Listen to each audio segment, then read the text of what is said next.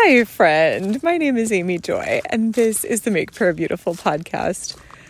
I had an evening recently where I felt like the world was sort of collapsing in around me and everything was going very, very wrong.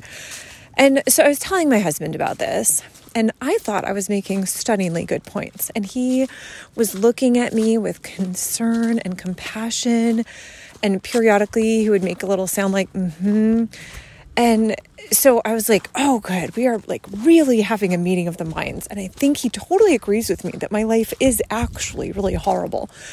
And at the end of this, however long it lasted, what felt like quite a long time, he kind of chuckled a little bit and he was like, so I don't know if it's that time of the month, but do you know that this is kind of the same recital of grievances that you've had?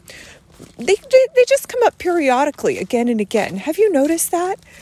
And I burst out laughing because I realized, first of all, yes, I'm afraid it probably was that time of the month. And that was kind of a relief in and of itself to be like, oh my goodness, there's a reason why I'm this cranky. How lovely. But then also that sense of, are you kidding me? Like my grievances are that predictable that my husband could say, like, you don't air them daily or anything, but they do come up, maybe not even monthly, but they do recur.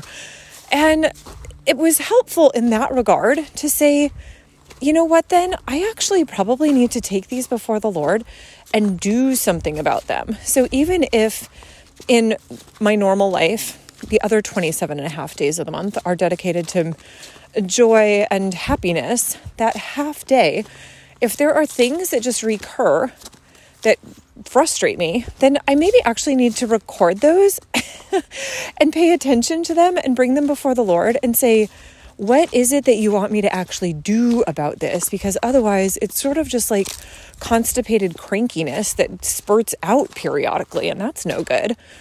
And so, Jesus, thank you that you are patient with us, even when we're cranky. Thank you that you give us minds that can think through what the next step is, and that we don't have to wrestle through this alone. So that even though my husband said, you know, I'm really not dedicating a whole lot of thought to any of these concerns of yours since you have mentioned them periodically for probably some years now.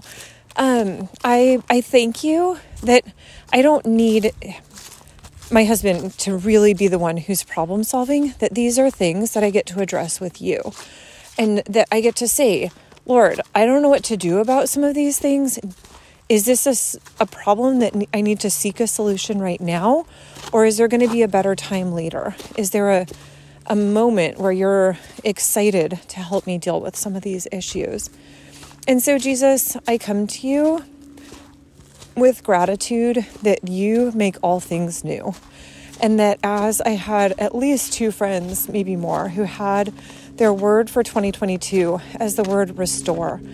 And I thank you, Jesus, that you are the great restorer, that you're the great redeemer, that you're the great repairer of the breach, and that we get to come to you and look to you as the one who does repair and restore all things. Thank you, Jesus. In your precious name, amen.